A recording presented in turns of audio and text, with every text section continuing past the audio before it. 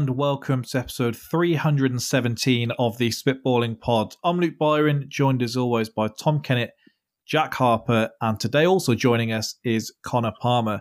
Happy New Year to everyone kindly tuning in here. It's been a great start to 2023 for some of us, but maybe not so great for others, as is usually the case when Connor is joining us. Cheers for that. Plenty to get into. Arsenal extended their lead at the top. West Ham sunk further towards the bottom. Wout Face seemingly had a Liverpool shirt on underneath his Leicester one. Man City dropped points again. Spurs are proving that consistently playing poorly isn't actually the key to winning football matches. And Chelsea have continued to test whether money can buy you happiness. Before we get into any of that, though, how's everyone doing today? Fantastic. Yeah, dreading going back to work tomorrow, but other than that, lovely. Another Monday, another depressive episode for myself after sitting through that game yesterday. Yeah, I mean, it wasn't much fun for anyone else, to be fair, so at least you actually had a dog in the race. News of the week, we will delay the first news of the week of the year. Not a lot has happened. Newscasters have also been off for Christmas, it seems. And as we have plenty to get into, we'll go straight to the Premier League.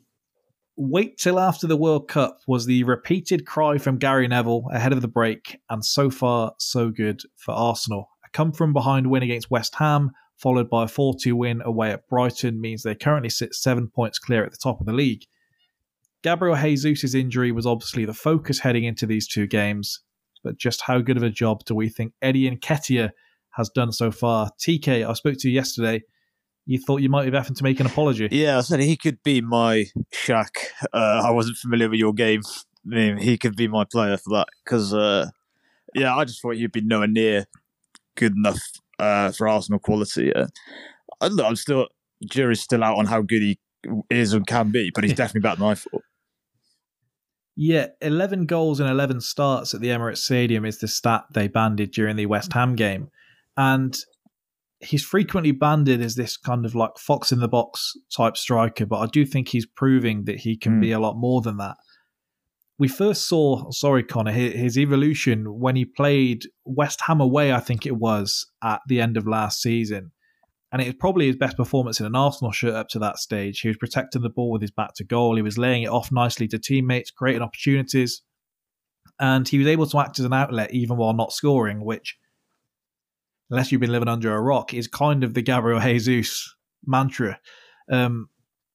Fast forward to now, and he's had that run of games at the end of last season to show his worth, got $100,000 a week contract, and he's waited for his opportunity. And it's not so long back. There were genuinely some in pre-season, after that end to last season, and with how our pre-season looked, some were asking if Saka or Martinelli were going to be shifted for Jesus to play out wide and Eddie to be our man in the middle. Jeez.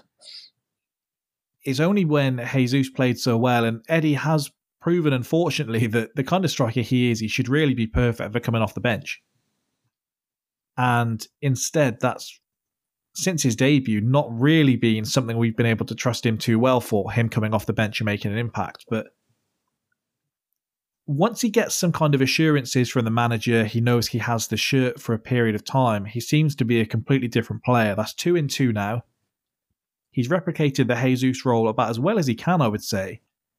And our entire front line have scored in both fixtures. So he's doing the job probably about as well as Arteta could have hoped. Yes, it's an all-round game that I've been surprised by. Like you said, I kind of had him down as a finisher, but you watched that game and he was pressing. Like you said, his link-up was actually pretty good. Yeah, there's more to him than I thought. Because I was speaking to you, Connor, towards the end of last season when he hadn't signed a deal, and West Ham were one of the teams that was supposedly looking at him as a potential striker. Now, you got Scamacca, we'll speak about him a bit later. Do we have to? But eyebrows were raised when we spent $100,000 a week on him. In terms of backup strikers in the league, I've got to say, you could do a lot worse than this guy. Yeah, definitely. I think it is typical that, the one breakthrough game he has is against us. We put our interest in, obviously get shut down, and comes back to bite us again anyway. But he is just, been given that opportunity, and he's taken it. To be fair to him, I think Chelsea are a test into you could have him better than starters, let alone they can have worse backups. We've got worse starters than him currently, by the current looks of it. Because with him, it's not like usually your second striker, you want someone different off the bench. So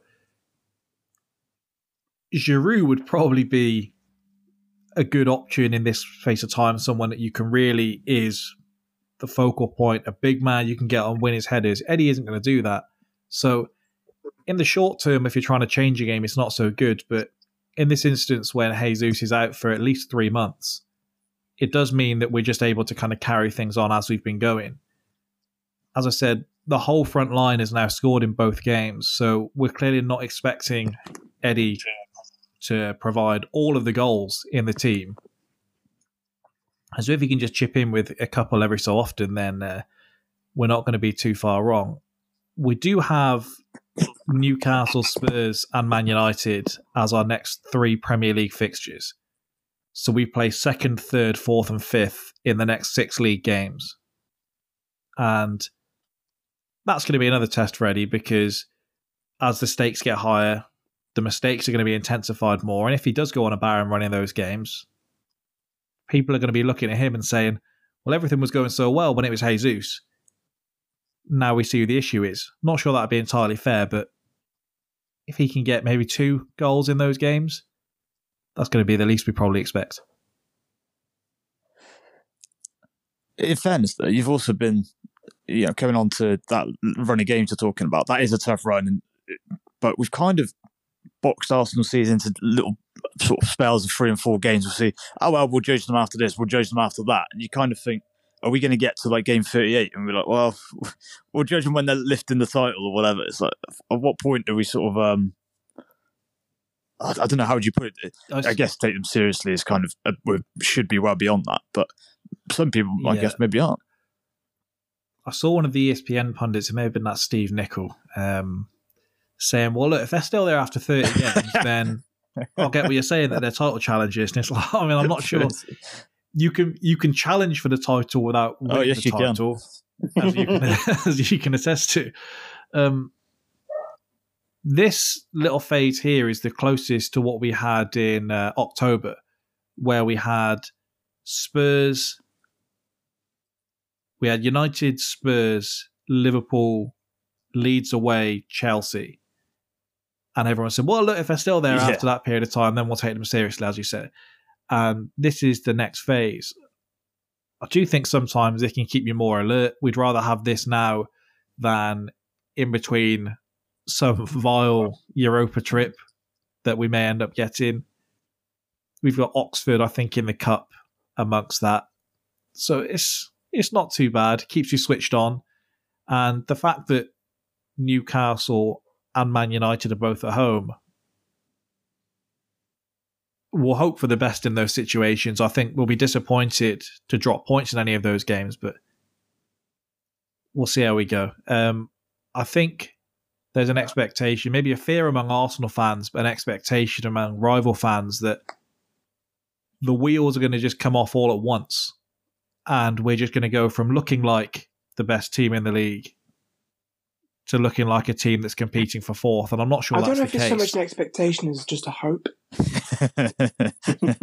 Just like, you are playing so well at the moment, and we can't see where the failure is coming from. So we hope it's just this one great big cataclysmic event where everything just goes wrong and we can all just feel some sort of relief and start enjoying the Premier League again. Well, if I was a rival fan, I'd be looking to every single time Thomas Partey goes down with an injury, because you saw just how important he was. I think the goals, Saka's goal against West Ham and Saka's goal against Brighton are both from him nicking the ball back in midfield, and meaning we can have a sustained attack. There's no one else in the squad that can do what he does. And after that, I guess probably one of the wingers, you're saying, to have them out alongside Jesus. As much as I like Matt freaking Turner, Ramsdale had a tendency recently where he goes down and he makes out as if he's not just like pulled his hamstring, but it's like snapped in half. And then within about 30 seconds, he's up and kicking the ball again. So I don't know what the hell happens, because he did it against Liverpool from memory. Yeah. I think we'd just taken the lead, and then I thought Matt Turner was coming on. And it was like, whoa, let's not have this as your Premier League debut. So I don't know. You have to be very lucky with injuries. The campaigns that Liverpool have had in recent years, the one in which they had a terrible season, or however you want to judge it, was when they were ravished by injuries. The seasons in which they've been successful, they've been very, very fortunate by comparison. And our season fell away last year with Tierney and Partey going down. I don't think any of us expected Partey to play this many games in a row. So the injury is going to come at some point, and you hope it's during a period in the season where Mohamed El Neni can do the job for you. I don't particularly want to see that. The club is still saying to journalists and things that, look, midfield's something that can wait for the summer. Maybe we're waiting for a certain midfielder in London to have a year less on his contract if we're looking for a sixth. But we'll come on to that later, I'm sure. You're falling more and more in love with Declan on notice in the last few days. It's more the reaction I get when I mention Luke's now starting to like the number 41 on the back of the shirt. Well, I won't go that far, but also when you see the prices touted for other options in the market due to other certain clubs, then maybe you have to take certain numbers now look like more of a bargain than they did a month ago. We'll move on to West Ham, though. So losses to Arsenal and Brentford since the restart means the pressure is mounting for David Moyes. David Moyes, I sent you this stat, Connor, because I couldn't believe it. David Moyes is now winless in 70 away games against top six opponents. Insane. That's where the main issue lies. Like, and we even saw it, when we had that blinder of a season. We come up against big sides, and he just gives them way too much respect. We'd be playing a certain way all season, and you go, "Oh, we're playing Tottenham at home here. Yeah, we should probably just sit deep." Like, it makes no sense. Are you in the position now where pundits will say, "Look, West Ham season is not going to be judged on a game away at Arsenal"? No, because I think they've been. We should be judged on the fact that we've not won a Premier League game since the 24th of October. You know, it's the points that we've dropped and the performances that we put out there. Yes, you do say sometimes. Well, I think Deck came out and said it last week, didn't he? That the team had let the manager down. But can they let the manager down this many times, playing in the same style that's not getting any points at all? You know, we go 2-0 down to Brentford, and Brentford have made 2 changes before we have. Well, in that loss, that leaves you 17th, 1 point above the relegation zone. You've now been beaten in 5 consecutive Premier League games for the first time since April 2017 under Slaven Bilic. And this is the first time that Moyes, unbelievable this, has lost 5 league games in a row since October 2005 when he was Everton manager. So he's in a worse vein of form here than he ever was at Sunderland? Probably didn't get enough games there, did he? Yeah. Normally he gets sacked before he can go on that sort of run. It's the rule. I think I've realised why you've invited me on now, Luke. No, what I was going to say, in terms of changes that you said, he reverted to playing wing-backs against Brentford, and he was playing Paqueta closer to Declan Rice. I don't know, in terms of the wing-backs, is this what you think you should be doing when you sign the likes of Emerson and you're struggling? Or is it a bad sign for you that maybe you're playing scared? Well, when we played really well 2-3 seasons ago, we were playing with wing backs. We had Souček, who could actually play football back then, sat next to Rice, and we were hitting on counters and having wing backs on the overlap. And he's only just started to bring it in. And if you watch the first 25 minutes against Brentford, we were all over them, and it was working. Yep. When he finally does make changes after we'd crumbled and conceded that stupid goal from Aaron Cresswell, who I don't think should be on the pitch, he brings off Emerson, who I think was probably one of the biggest attacking threats, which is crazy to say with the likes of Benrahma, Bowen and Schumacher on the pitch. But that's the only way that we're going to sort of get any attacking threat. If you're going to bring Paqueta back and play him a bit deeper, you know, he's not got that drive to go forward as much as he did when he first started with us. But has he fully hit the ground running with us yet? No, I don't think he's quite got used to the Premier League yet. But then to bring Emerson off and put Aaron Cresswell at left back is mind-boggling. Absolutely mind-boggling. Rice said after the Arsenal game how well you'd played in the first half, and he said again about how well you'd played in parts against Brentford. No fan wants to be hearing that after you've lost 5 games in a row. No, you're right. It's all well and good saying, we played so well first half. We've not scored any goals. Like, it's the most important thing in a football match, is to score goals. And we just can't do it. We spent a fair bit of money on Scamacca. We spent a lot on Paqueta. 163.6 million in the summer. Thanks for that. And it's just not working, And okay, if last January is anything to go by, we're going to sit there and do absolutely nothing for a month, which, yeah, it could happen again. But we shouldn't be this club that has to spend even more money after spending all that to try and get something. Those players need to be played in a system that does work for them. You make these big money signings, maybe change how that speak volumes as to how the dynamics of the squad's going to change and how the formations are going to change. But he's literally just bought all these players who play different styles of football that we've played and puts them in the same role as he's had before, where there's been no success. Well, that's something to speak about first of all then with the summer business, because I don't think any of us, when we did our deadline day pod, were criticising West Ham's business. Certainly not. And I think I can use Arsenal as an example. We were clearly looking for a striker in the summer, and you have someone like Gabriel Jesus available, and you have someone like Scamacca available. Arteta obviously wanted to play football a particular way, and so Gabriel Jesus fits that profile. Do you think it was a case with West Ham signings in that you've signed players because they fit a particular profile of how they want to play? Or if you were to really simplify it, if you were on FIFA, you're looking down the list and these are the 5 highest rated signings that we can get, and we'll worry about how we fit them in afterwards, because we've criticised United for doing that, we've criticised Chelsea for doing that. I don't know if as you were signing each player, you were like, well, they're going to play that particular role for us. Well, Scamacca, for one, stands out because I'll hold my hands up and admit I haven't been watching the Serie A last year, right? But I think David Moyes has looked at him and just gone, 6'5"? Yes. Whip it into him. And the guy's great with the ball at his feet. His debut goal was from outside the box, which is something Antonio's only ever done once. He's just put him up top, and he tried to do the same with Arnautovic when we had Arnautovic.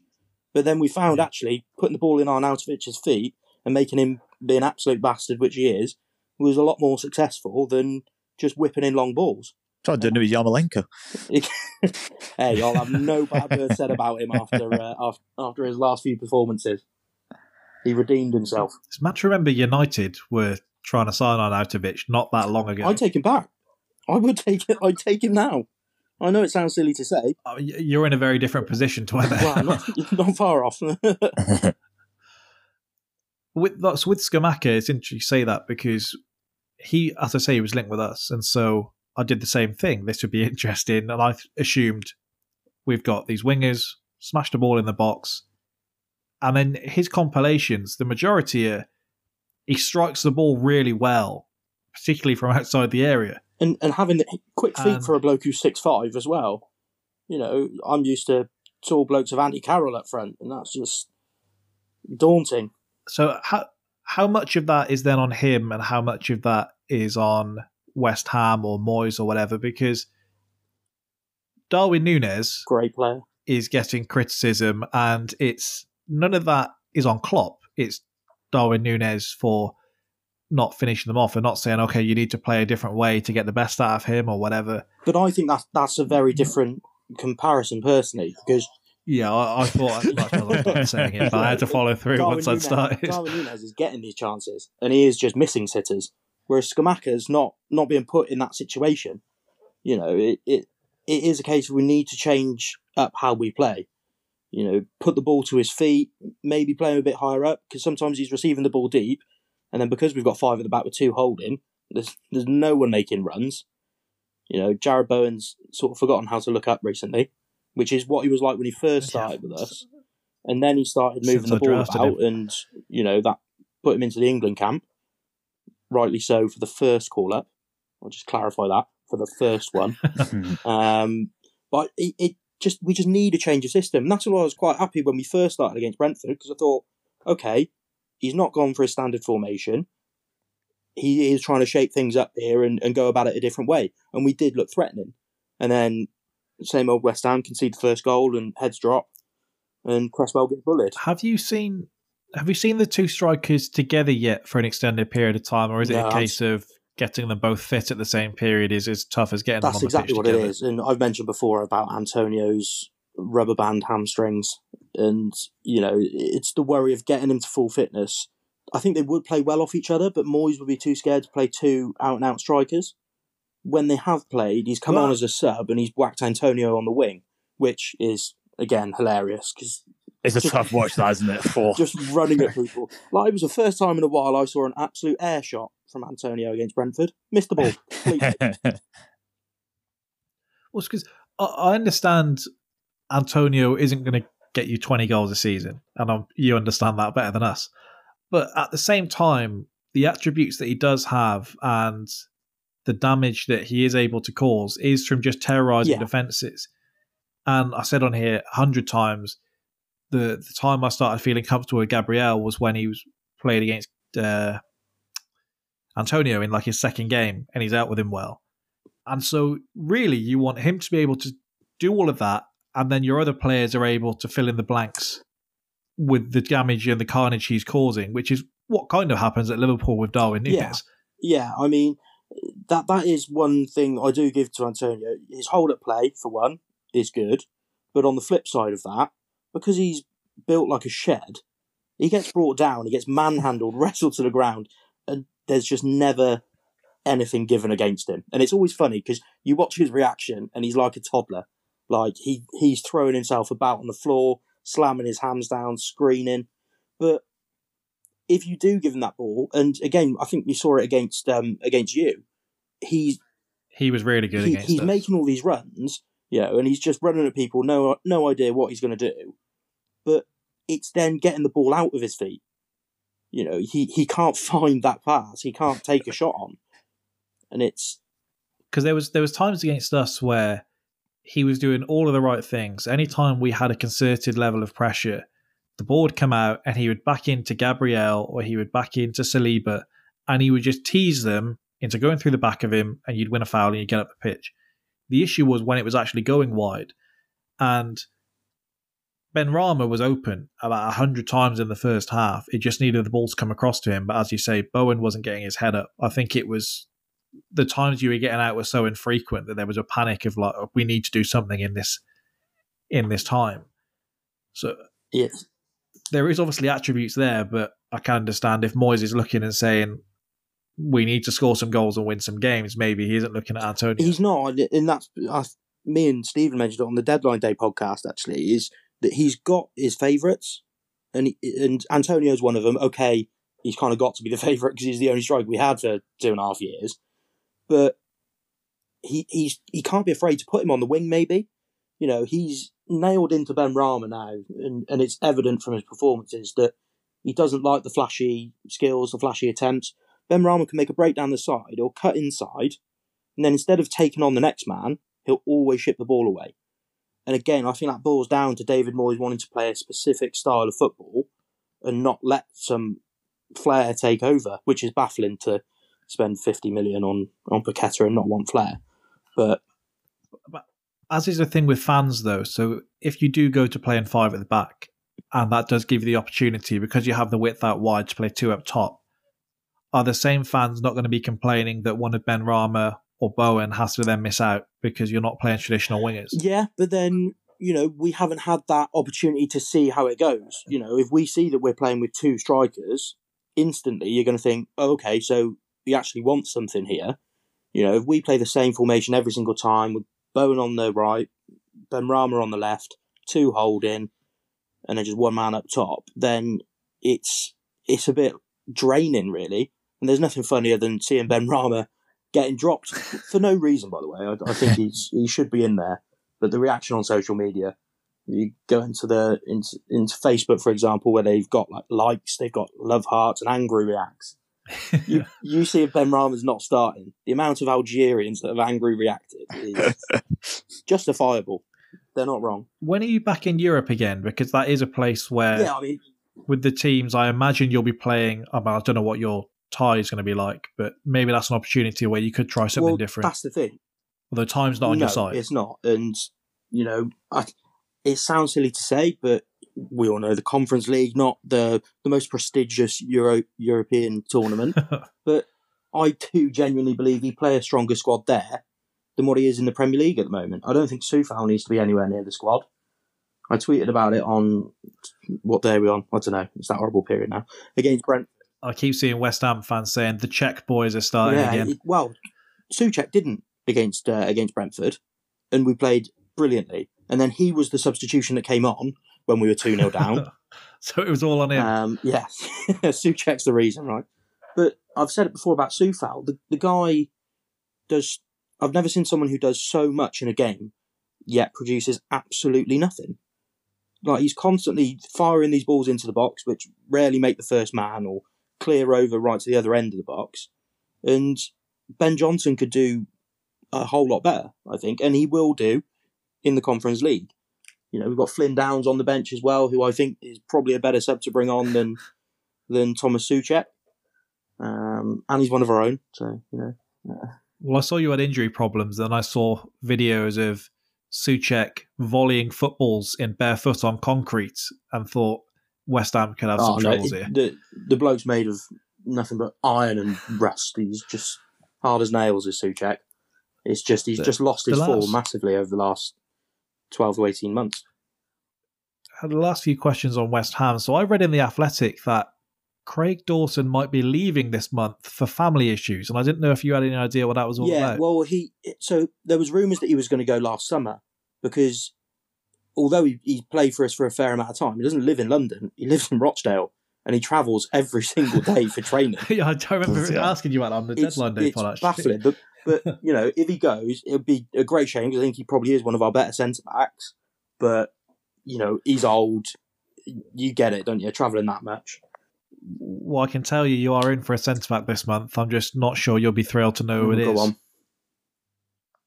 He plays for Everton. Michael Keane. Good Lord. Well, nothing like being linked with Tarkowski and Cody, then both signing for Everton, and we get linked with Michael Keane. To be fair, you felt this way about Dawson when he signed. But that's only because I'd been experienced to Roger Johnson. You know, it's absolutely horrific. I think before you move on as well, I've just got to say, I think Declan Rice needs to improve massively.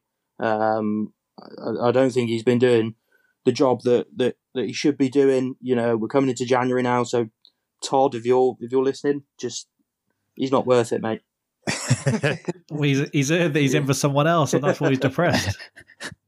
We have signed an 18-year-old Brazilian centre-back who's unheard of and probably won't play a single game for us before we loan him out to Blackpool. I read that he's going to be playing for the 21s to at least the end of the season. Yeah, because he's joining us January, I think. But, you know, potential development there, who knows?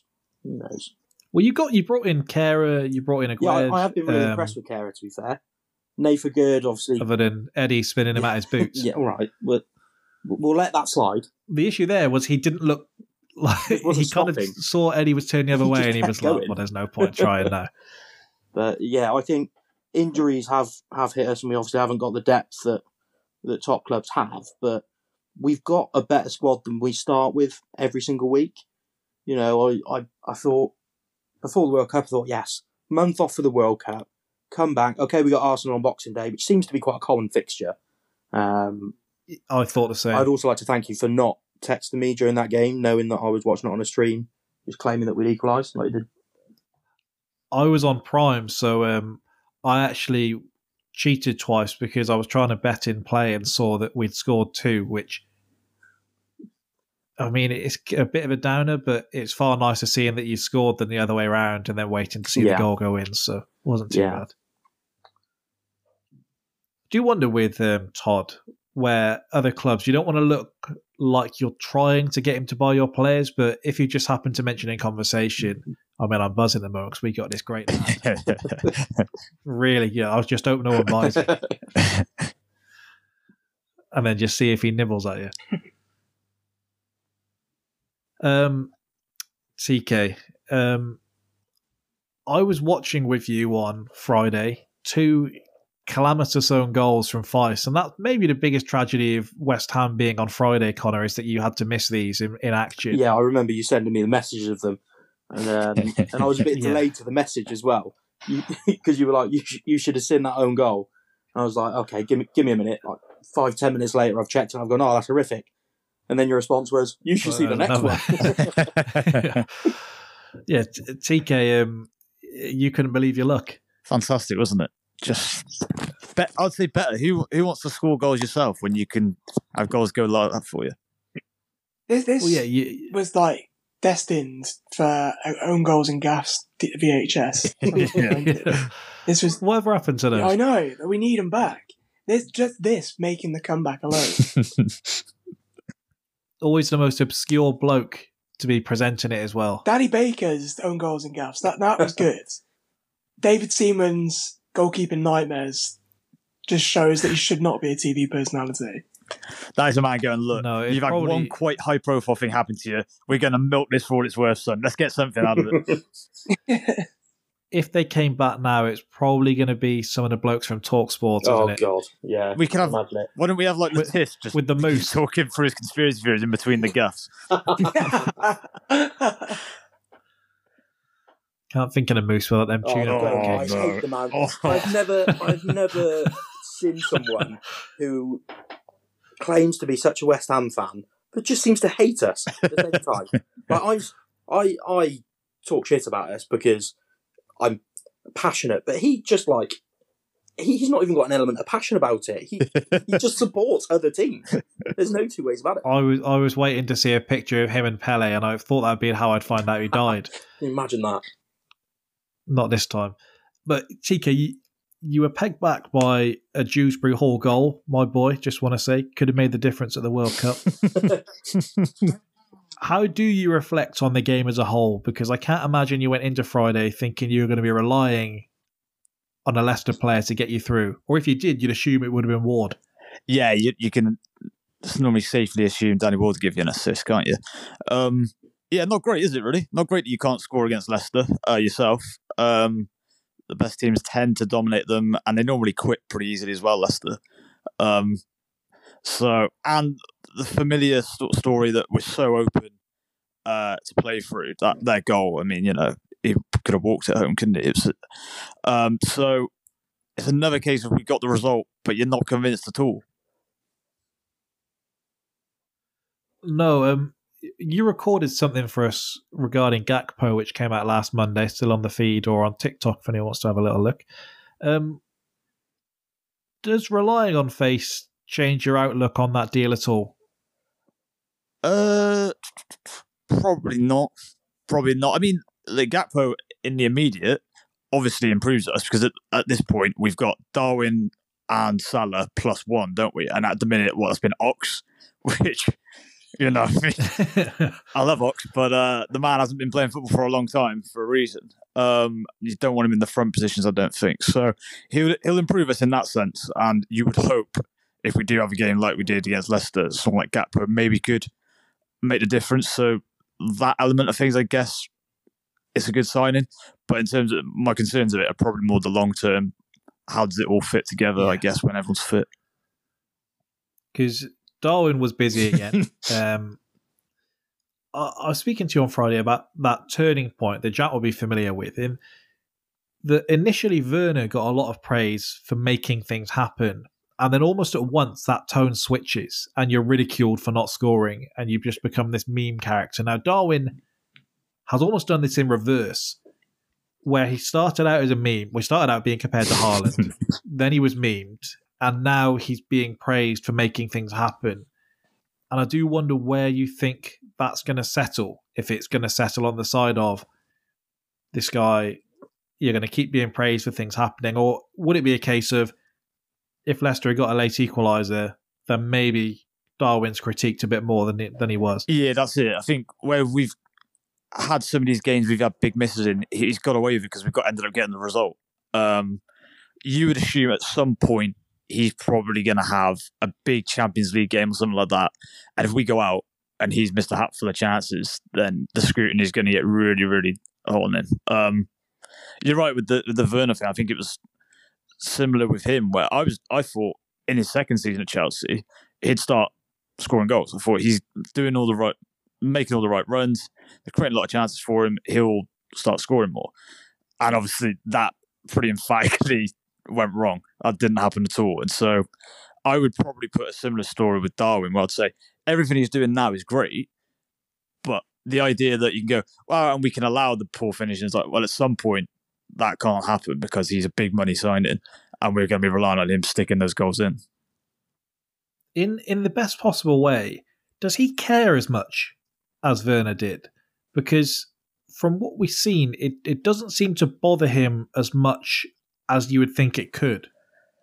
Yeah, but I did also think Werner it became a burden for him, didn't it? You could kind of see him, he kind of wore it. That's what I mean. Whereas so, I think Darwin's approach is probably a little bit better in terms of, he does seem relatively carefree, doesn't he? Wenger would constantly go on about the only issue with you missing is if it's on your mind when you then get the next opportunity. And to be honest, and Darwin does seem like every shot he's taking is like he's never missed one before in his life. Yeah, him and Salah both did that film and they just sort of laugh when they miss. How funny is it, lads? The thing with him, though, that's probably a good sign because, one, obviously, coming in, you kind of thought he was a bit of a hothead. Obviously, that red card definitely gave you that impression. And we had that thing, didn't we, that he had deleted social media previously because the scrutiny was a bit much. And you thought, well, if you thought scrutiny was a bit much then being this much money signing for Liverpool, you're going to have a lot more scrutiny now, especially at the same time as Haaland. So the fact that his personality does seem fairly laid back with it is probably a good sign. I think Klopp does a very good job of insulating him in that you see this with some players, and we always talk about Özil needed an arm round him, and just these little things that Klopp goes out of his way to say, he was the man of the match. I have nothing but good things to say about him for what he did. And then I guess it's just a case of... It does seem like the team back him as well. As the manager does, it does seem like the team do have belief in him. It's when, if your teammates start thinking the same as we all do on social media, that he's got a touch like a trampoline or whatever, that's when you start getting concerned, I think. Because we have a lot more time on our hands, so sometimes it can seem inconceivable that someone like that could just ignore social media entirely. But I see like Ramsdale, before he even joined Arsenal, probably because of what was happening before he joined Arsenal, turned everything off. You cannot get in touch with him unless he follows you or it's through the club directly. And I imagine Darwin, unless he's searching his name to see these memes, maybe he's just done the same. And he doesn't see any of this. And so all he's getting is the positive affirmation from everyone in and around Liverpool. Yeah, you might be right. And that probably is one of the only benefits to footballers living a pretty isolated life, don't they, away from like the rest of the world. And it's probably one of the few benefits that he's going to have as well, that he probably doesn't speak the language that well. So he's not going to be looking at a load of people posting memes in English. Right? He's probably not going to be bothered. No, because the Darwin debate is as much as I said earlier, every time Arsenal win a game, TalkSport, Sky Sports is, are they genuine title contenders? I don't know how much has changed from the week before. He was the most prolific striker in Europe last season statistically. That doesn't go away overnight. You can go back and look at those goals and it's good for a compilation if a lot of them are freakish and you're banging them from 25 yards. But sometimes the best thing you want to see is someone just tapping the ball in 30 times from 2 yards out because the movement and everything else is spot on. Darwin's was more of the former, but obviously knows how to find the back of the net. Jack will say that doesn't always add up with Timo, but I don't know what Jack would say about the highlights you would have seen of Timo beforehand, if maybe that would look like a red flag now. Yeah, I mean, a lot of Timo's highlights were him running through a defence that seemed to all be parked on the halfway line and then finishing past the keeper, knowing that you're not going to get that time in the PL. But a lot of other ones, he's scored like a large variety, which you're right with Nunes. I mean, even I've seen some of the compilations where he's banging them in from 25 yards, and maybe he's just had his Morata moment without scoring the 13 goals. I think that's probably... It's just so tricky because he looks like he can be an absolute menace, but then he looks like he can also be absolutely shit. So I have no idea where you pigeonhole him at this point. Playing for West Ham up front. Yeah. I don't think even we take him. We need goals. Jack, I remember when you sold Werner, and then within about 5 minutes, I remember all of Sky Sports doing, and Werner scored already, and then we saw the goal, and it was a shot from like 40 yards that the keeper somehow let squirm underneath him, and it was like, okay, maybe this was the difference. Yeah, I mean, that Bundesliga tax is completely true. Like, the second half of the Bundesliga is basically like League Two. So that probably accounts for a lot of his goals and why he could run through with his pace and just... But this is the thing with Werner as well, is that even though he was running through and out all the time in the world, that was sometimes when he was at his worst for Chelsea, where he had too much time when he was running through on goal and just absolutely fluffed the shot. So it showed that he can do it. Yeah, I mean, he had that moment in the Champions League where you nearly went through against Real Madrid. So yeah, he had it in the locker, but... I genuinely we all just assumed that he was going to go to Liverpool, so maybe you would have had Darwin before Darwin if you had got Timo like everyone thought. I stand by the fact that what I said in the summer is he's probably the only person in the front where I wouldn't want to go. I'd believe everyone else. But there we go. I was always on the Timo train, I was. But still on it, all aboard. Timo 2.0. There's plenty of space on board. Yeah. Yep. Two teams that we've mentioned together frequently for the last couple of years will move on from Liverpool to City. Haaland has scored again, but it's now consecutive losses at home for Man City. Is it as simple as you just need to make it out of that first 20 minutes alive with them, and then maybe you can do a bit more? Or is it just you play this game 10 times and 9 times they put 9 past Everton and the one time Demarai Gray gives you that? Yeah, I think it's the second option, isn't it? A little Freudian slip there as well. They didn't lose, but it felt like a loss for them, didn't it? Oh, yeah, there you go. Anytime they don't win, it seems like a loss, doesn't it? So, I think it's just one of those days. But obviously, you have one of those days in a season where you're now 7 points behind the leaders. That's panic time for City. Frank also did this at Chelsea, where every time you assumed he was about to get sacked, he would just... He's got the Ollie gene, hasn't he? Ollie did it as well. Yeah. Arteta just kept losing and they just said, we'll just keep you anyway. So it can work differently, but I don't know what happened here. Pep was moaning again about teams having 8 behind the ball, which never bodes well. Who was it? Someone did it after losing to... It was Spain, wasn't it? When they went out of the World Cup and they were complaining about that only one team was trying to win the game, but it doesn't quite work like that. No, I mean, when you've got multi-billionaire owners that pump billions and billions into transfers to get the best talent around the world. Jack. Yeah. Which are we talking about? Sorry. I mean, don't worry. We'll be coming on to that, and I will not be holding any grudges. But you can't be surprised when players that cost a fraction of what your subs cost decide, you know what, we're not going to go gung-ho against these players. We're probably going to try and come out against the best result for us. And then it's up to that team with all those players to be good enough to break them down.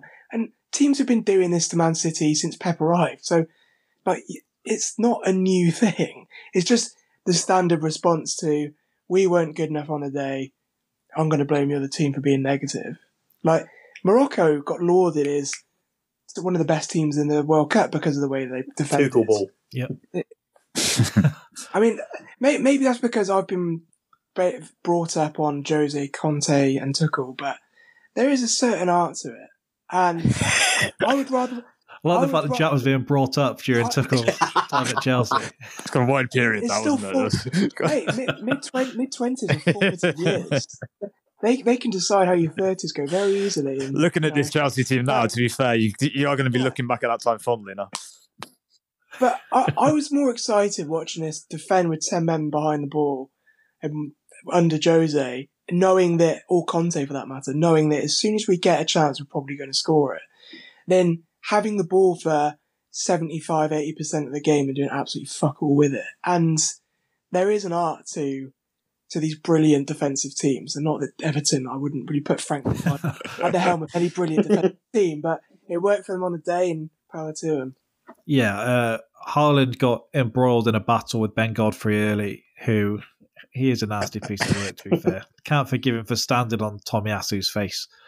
But look, if you can get away with it, you can get away with it. There's the clip that was doing the rounds, well, two actually. The one of him, well, looking like he was doing a Cartman impression with whatever voice he was doing in Godfrey's ear.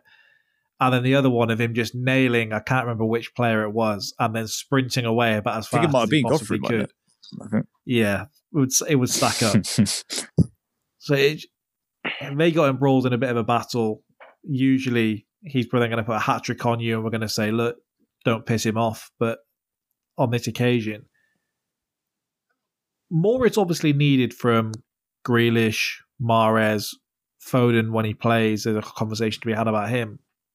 Or is it just that the system doesn't allow it? Because last season they played through you. They were about, when you looked at their pass maps, they were about as vertical as you could get, Man City. Now they try and play around you. And we all thought pre-season there was the one Grealish to Haaland, and they were just going to continue their cutbacks and cutbacks and cutbacks, and they were going to get 500 goals doing this. But the last couple of games suggest it's a bit more difficult than that. Yeah, I think the tactic of playing round to the wings is one of the worst for trying to break down a team with all their players behind the ball. I've seen it many a time for Chelsea, and the way that City was so successful is because teams could do what Everton did, but because they had such a fluid attack with such brilliant vertical passes, as you said, it was just a matter of time before someone slipped up somewhere because there was just so many players in and around the area. Now, it's a lot slower when you play out to the wings, and it also puts a lot of reliance on the fullbacks delivering that killer ball to Haaland. Now, don't get me wrong, Haaland has scored more goals than fucking Chelsea have this year, so that's one thing. But if you weigh up the actual points contributions for those goals versus last season where it was more spread out, you had more players to worry about, there is going to be the odd game where that tactic doesn't work and a manager figures out something to try and contain Haaland and it works for 90 minutes. It may not work in the return fixture, but for that 90 minutes, it holds them to a draw. Now, I always wondered if that was going to be the issue here, because that seemed to be City's main USP of being able to just break down any team because you had to worry about the whole front six, really, as opposed to just one man. But I saw this a lot at the weekend, and I don't know at what point we call it an issue, because until this stage, Arsenal and City have quite clearly been the two best teams in the league, and I don't think Arsenal have been far enough away that you would say it's been a singular best team in the league. I think it's been the two together. But then these two games happen, and it's suddenly, well, we did say that they can't play with a striker, they're better off without it. We won't really know till the end of the season, but I guess at least the question marks have been raised. I think so. I think, don't forget as well that City just seem to come alive in that second half of the season. It's just, they can be how many points behind Liverpool that one season and still overtake them in the end. And there is something that just clunks into, it just seems there's something that clunks into place for him.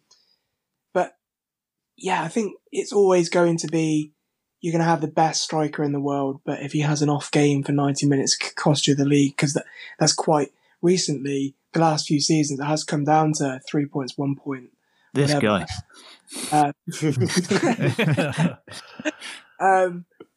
But you're relying on that service always being there and it always working, whereas before, if it didn't work, it just wasn't their day as a team collective, where now the blame will probably fall solely on either De Bruyne or Haaland for either not finding him or Haaland not doing something to create a chance for himself. On that note, do you think people are getting... There are players in that team that are getting a pass as well by our sort of thing of is fitting Haaland in, costing City. I think we're kind of absolving certain players of responsibility, where you go, is De Bruyne at his best? Obviously, Grealish you spoke about. Yeah.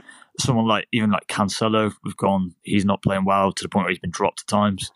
there's individual forms in that team. There's kind of who's really at the top of their game at the minute.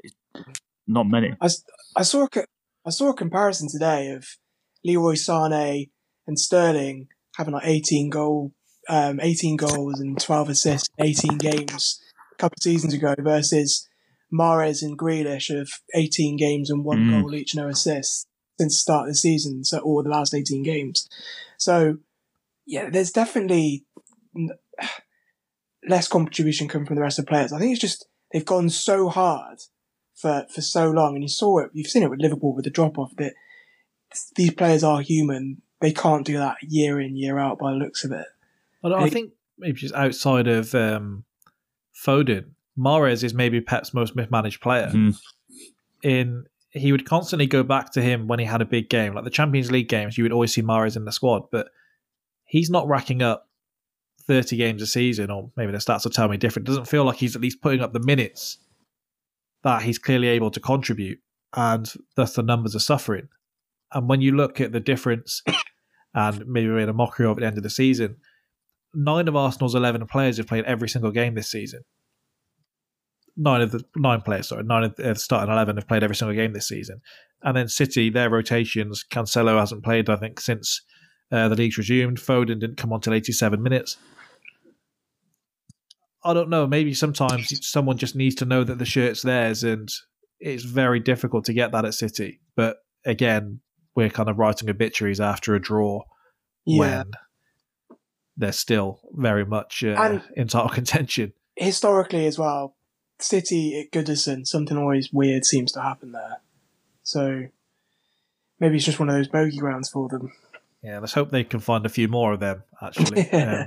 But this was actually at home, City. That's why it was 2 games at home they've not won, because again, they lost to Brentford before the World Cup, then they've beaten Leeds, which most teams do, and then they've drawn with Everton.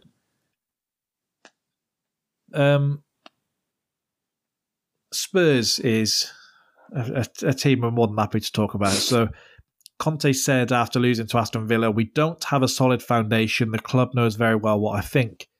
He also said the club need 14 to 15 new strong players. He said that he would laugh at anyone saying they were title contenders in pre-season. And then he said that Spurs would... Yeah, he said Spurs would be better off 5th, 6th or 7th. Now, Spurs fans are tying themselves up in knots after every single game, finding a way to absolve Conte of any blame and blame this all on the players. Spurs have outspent Arsenal since he came in. This isn't a guy who hasn't had any money to spend. If we go back, Jamie O'Hara, I think he's the voice of Spurs fans. We've agreed that before. The adulterer. He said they won the transfer window. He what? He said they won the transfer window, was what he said as that ended. Sky Sports viewers, every single one of their signings was voted into being the best 11 of the transfer window. Bissouma's been incredibly poor. No league goals for Richarlison. Spence has been bench warming. Perisic, is the issue that he just didn't change anything with his signings? Like, he signed exactly the same type of player in every position. He didn't move them forward at all. I don't know, because I think on paper they were okay signings. I questioned the Richarlison one at the time.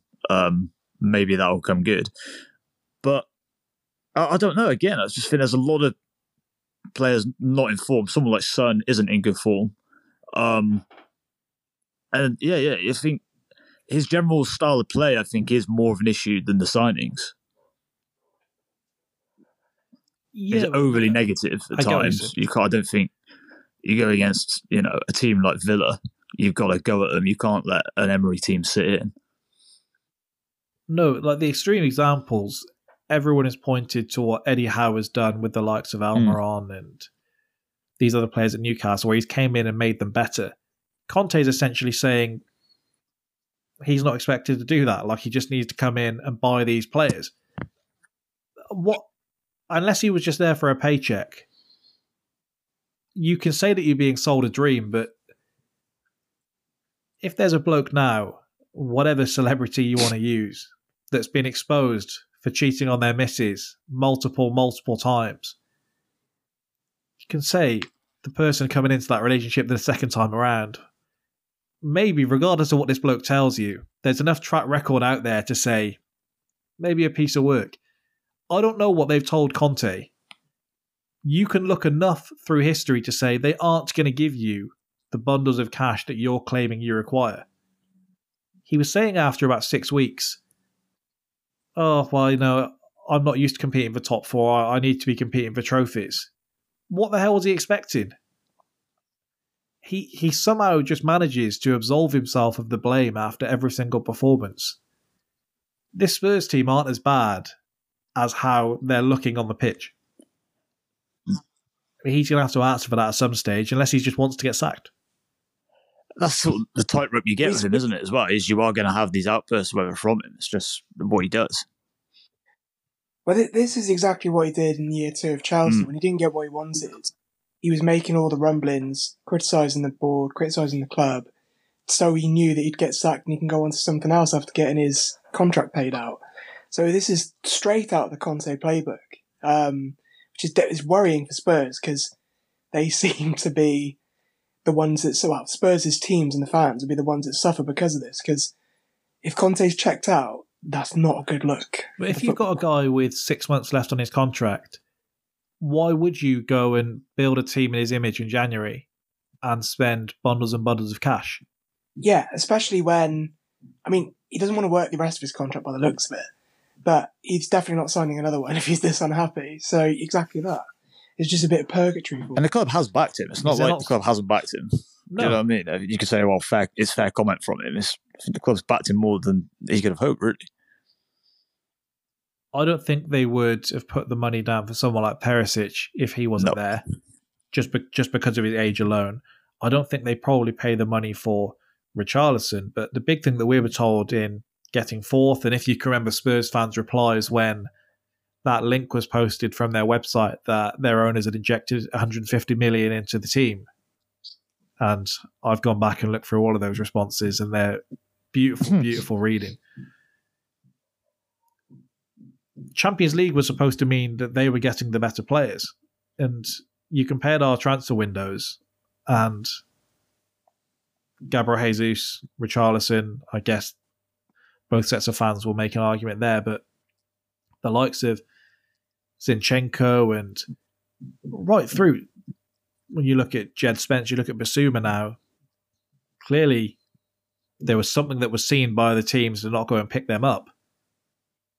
It's reflecting horribly, but I just don't like that Conte seems to weasel his way out of this, and it's all going down on the players. He's got more than enough to compete with Aston Villa, and they weren't doing that. If you're saying that teams are backing in more, do we just say, oh, well, that's okay then? What's Son supposed to do? Well, this is exactly it, isn't it? A lot of these managers will come out and say, I'm not being backed.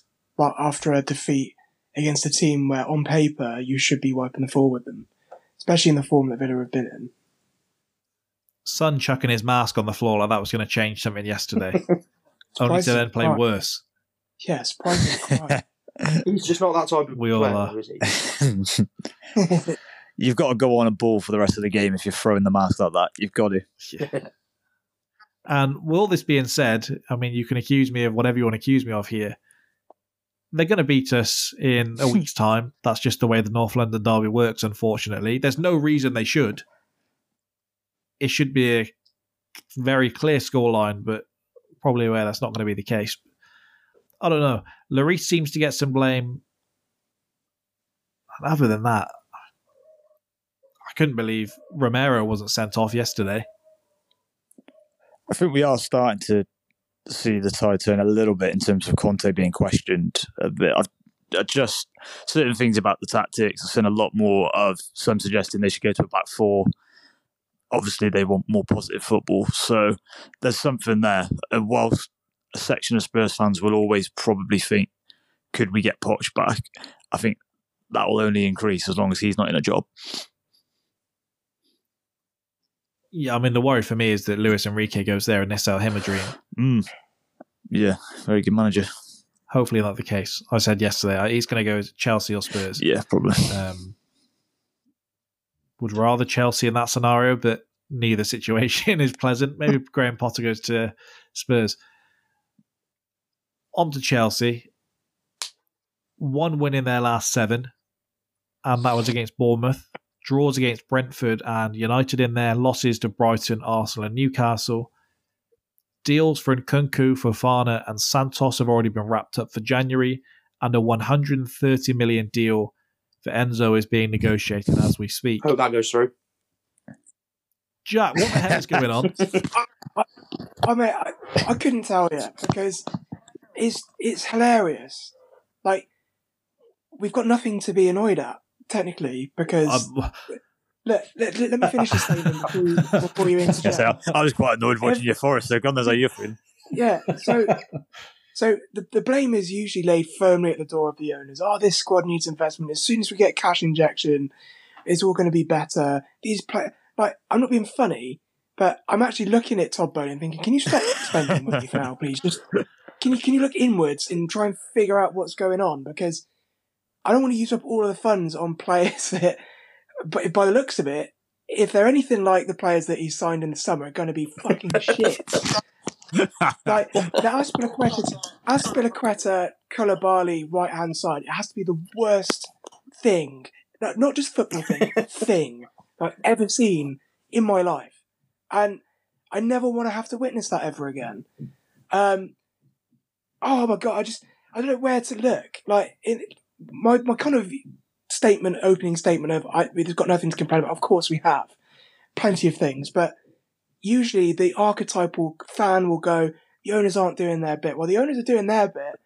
What else do we complain about? We have to start looking at the players and definitely start looking at that fraud. If these deals go through, Jack, it'll be 600 million spent in 6 months. I can't wrap my head around this. It's making my head spin. And I went through the Abramovich opening years. Like, the difference is as well. I mean, the Abramovich opening years, we were going out and dropping 15 mil on Makelele and like all these players, like Iron Robin and all these players at the best in their position. We're like, whoa, we're cooking. We're dropping. I don't know if it's me getting old or if I'm not just involved. And like I said in the group chat earlier this week, if I'm not staying up till 3 a.m. looking at some Brazilian wonder kid that's going to go on and play for Vitesse Arnhem like I did when I was 17. I don't know what's going on, but we're dropping money on players I don't even know. I haven't even heard of them. So, and even if I had heard of them, I don't know how they're going to perform because we got the most exciting young talent in the world in Kai Havertz, and he looks absolute shite. There's no positive way to swing Havertz. Like, 4 goals in the Premier League this season, and I think it was 4 last season. 8 goals in 2 Premier League seasons, or a year at 1.5 Premier League seasons. Is shit.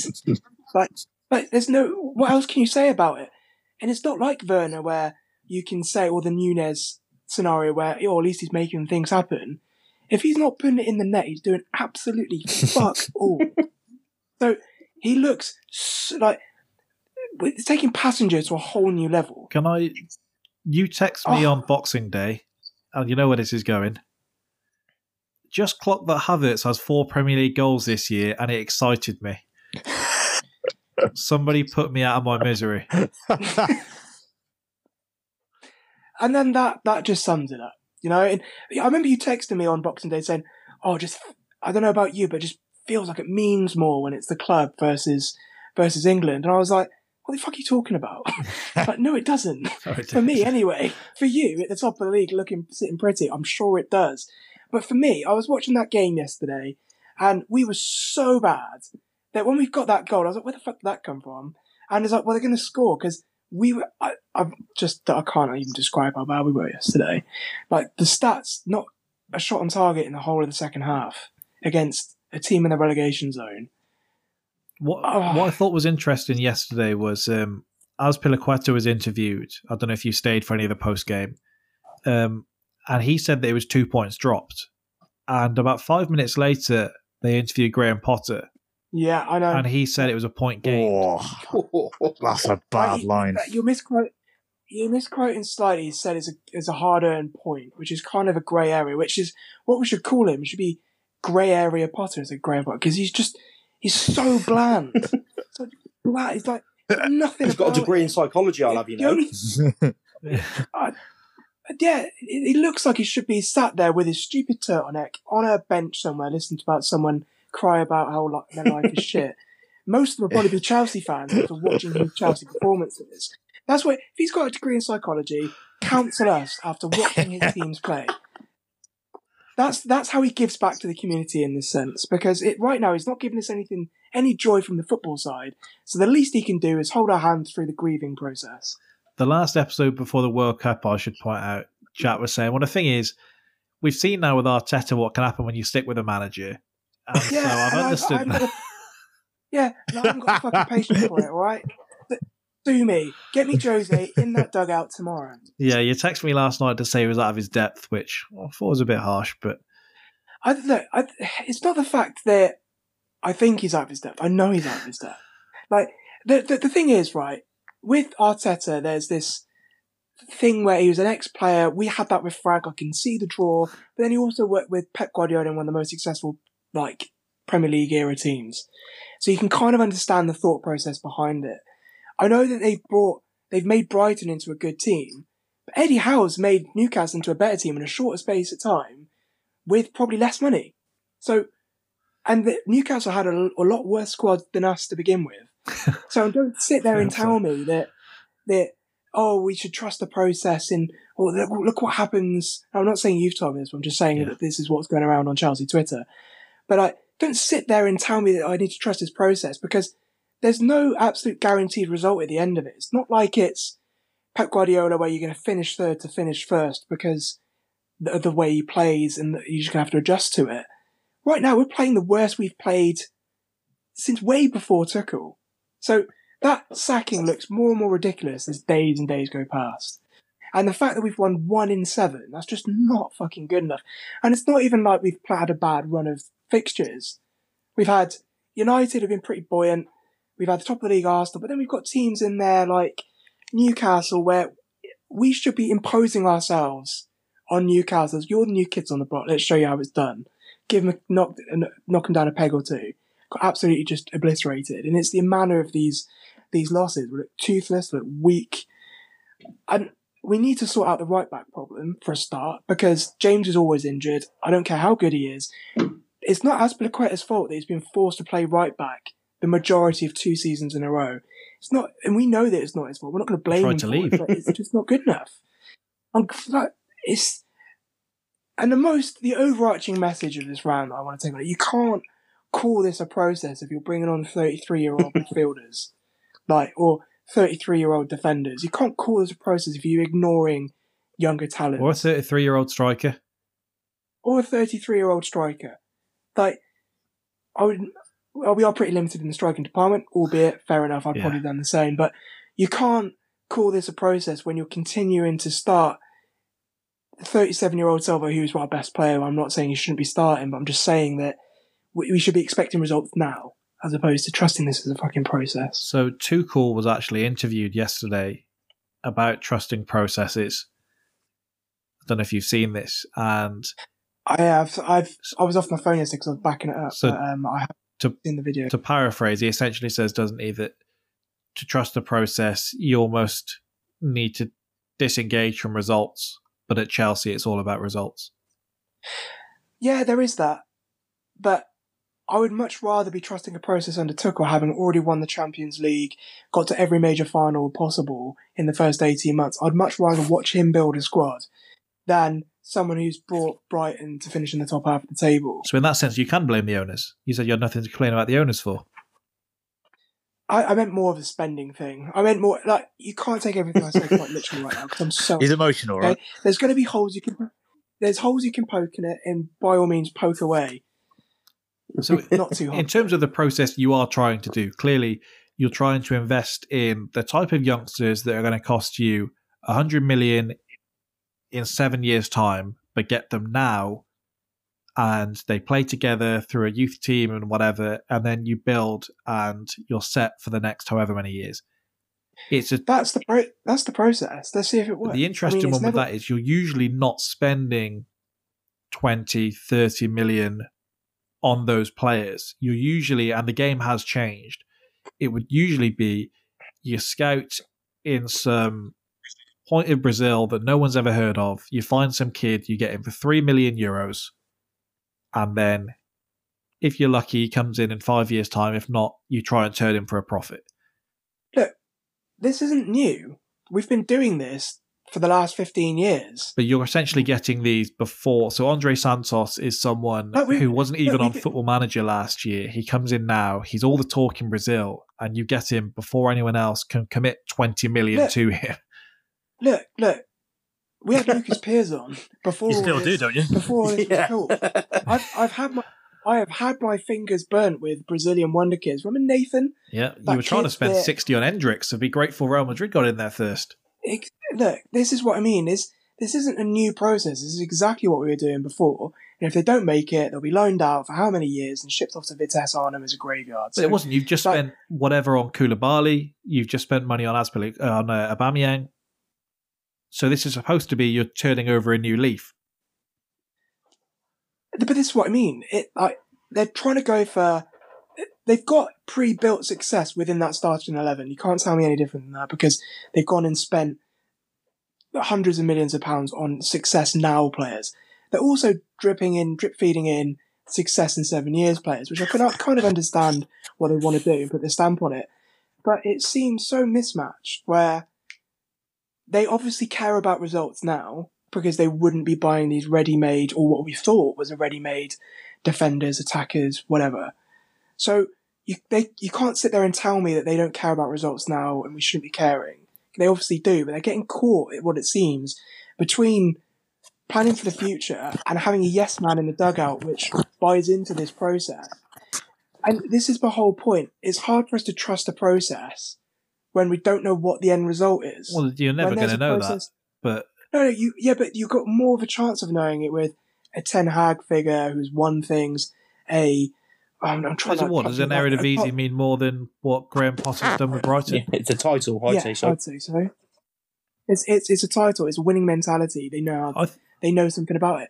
And you see it in Graham Potter's press conferences where he hasn't got it. He hasn't got the thing that can make a Chelsea manager where you can play with the media. Just like, well, shrugs his shoulders, harder. I mean, it's quite tough to put on a front after you've just drawn with Nottingham Forest, to be fair, and when you've won 1 in 7. But you knew that. You spoke on here when we did the podcast. I know a long time's passed, but what we were all saying was Chelsea have appointed a project manager, but they aren't a project club. And you effectively said, well, they're going to have to be because this is what they've appointed. I think the ownership is maybe the biggest fault here because when Newcastle got their takeover, they didn't sign any extensive players until they had someone in place to get these processes in order and ensure they were signing the right players. So it took them 8 months before they committed to Bruno Guimaraes and they spent 40 million on him. Your man was flying Fofana to America for some bizarre reason to do a medical and then spent 80 million on him. They've spent 40 on Bruno, 60 on Isaac, and then about 12 million on Trippier, about 12 on Dan Burn and whatever. A lot of it has to, you can always have the money, but you have to have the system in place to spend the money, and that's been as much of the issue. I totally agree. I do agree with that. I think from moving on from this, I think we have to blame some of the players quite a lot as well. I think they are performing way below where we know they can perform. We're still having the same issues as we had under Tuchel, so it's obviously not a system problem, or it can be, but we create nothing. We don't ever worry teams. When we get the ball, it's like with Liverpool, it's heart and mouth moment every time that they pick the ball up on the halfway line in the transition because you think they've got the players and the kind of playing style to really hurt you. Whereas with us, like, I never get excited when we get the ball. And even the goal we scored against Nottingham Forest, it's a fluke. It came off the bar and luckily Sterling was just there to stick it in the net. So that was a fluke goal away from a 1-0 loss against Nottingham Forest. So that has to fall on the players. But then it's also the manager's responsibility to get them G'd up, to get them tactically aware. But then with managers, you didn't want Pochettino. Tuchel had obviously gone. David Moyes wasn't available. It was basically Zidane was on the table, who you'd probably have complained that you'd only done it with Real Madrid. And now coming up, we'll see maybe what the ownership are made of, because you're going to have Luis Enrique, maybe Hansi Flick, and Pochettino still on the market. And so we'll see how patient they are, because from what we've seen of the signings, maybe they aren't going to be as patient as Chelsea fans think. The thing is, as well, I'd probably trust the process more if it was under a Flick, Luis Enrique. I still don't want Poch, but definitely is Zidane. I mean, look, you can say he's only done it at Real Madrid. It's the only club he's managed, and he's won the Champions League 4 times? Is it 3 or 4 times? I think I was preempting what Chelsea fans would have said. If I asked you now, you were concocting a league table based on number 1 is the best starting 11 in the Premier League, 20th. You can see where I'm going here. How good do you actually think Chelsea's best starting 11 is? Because it's not top 4 quality. No, I'd probably say it's between 5th and 6th. So you think you have a better starting 11 than what? United, Spurs, Liverpool? How many of them? Newcastle? What?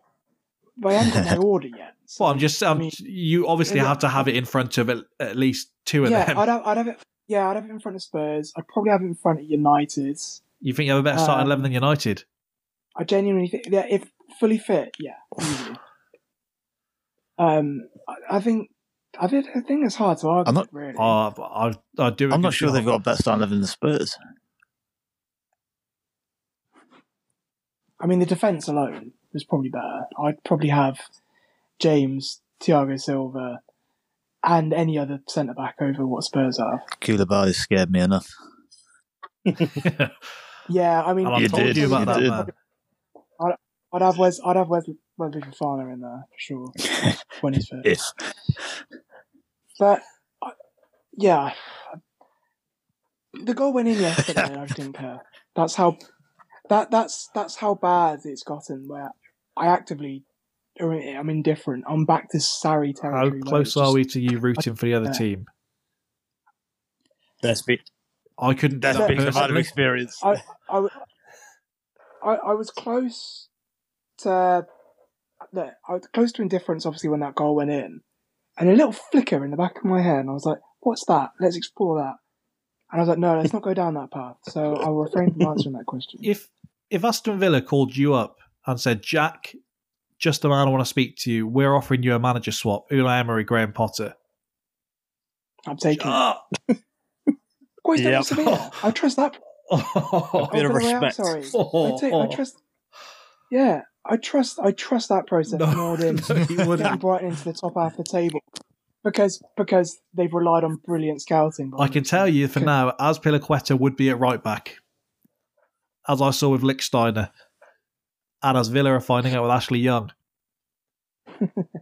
I mean, I think that's as good of a point to end this podcast on as any. So, thank you again for listening to another edition of the Spitballing Pod. Hopefully you checked out Protect Your Neck that I recorded with Rory on New Year's Eve. If not, go and look at that for the end of year UFC awards. Movie Madness will be back this Thursday evening with Made against the Nice Guys, so tune in for that. And then as always, we'll be back next Monday. See you there. Adios.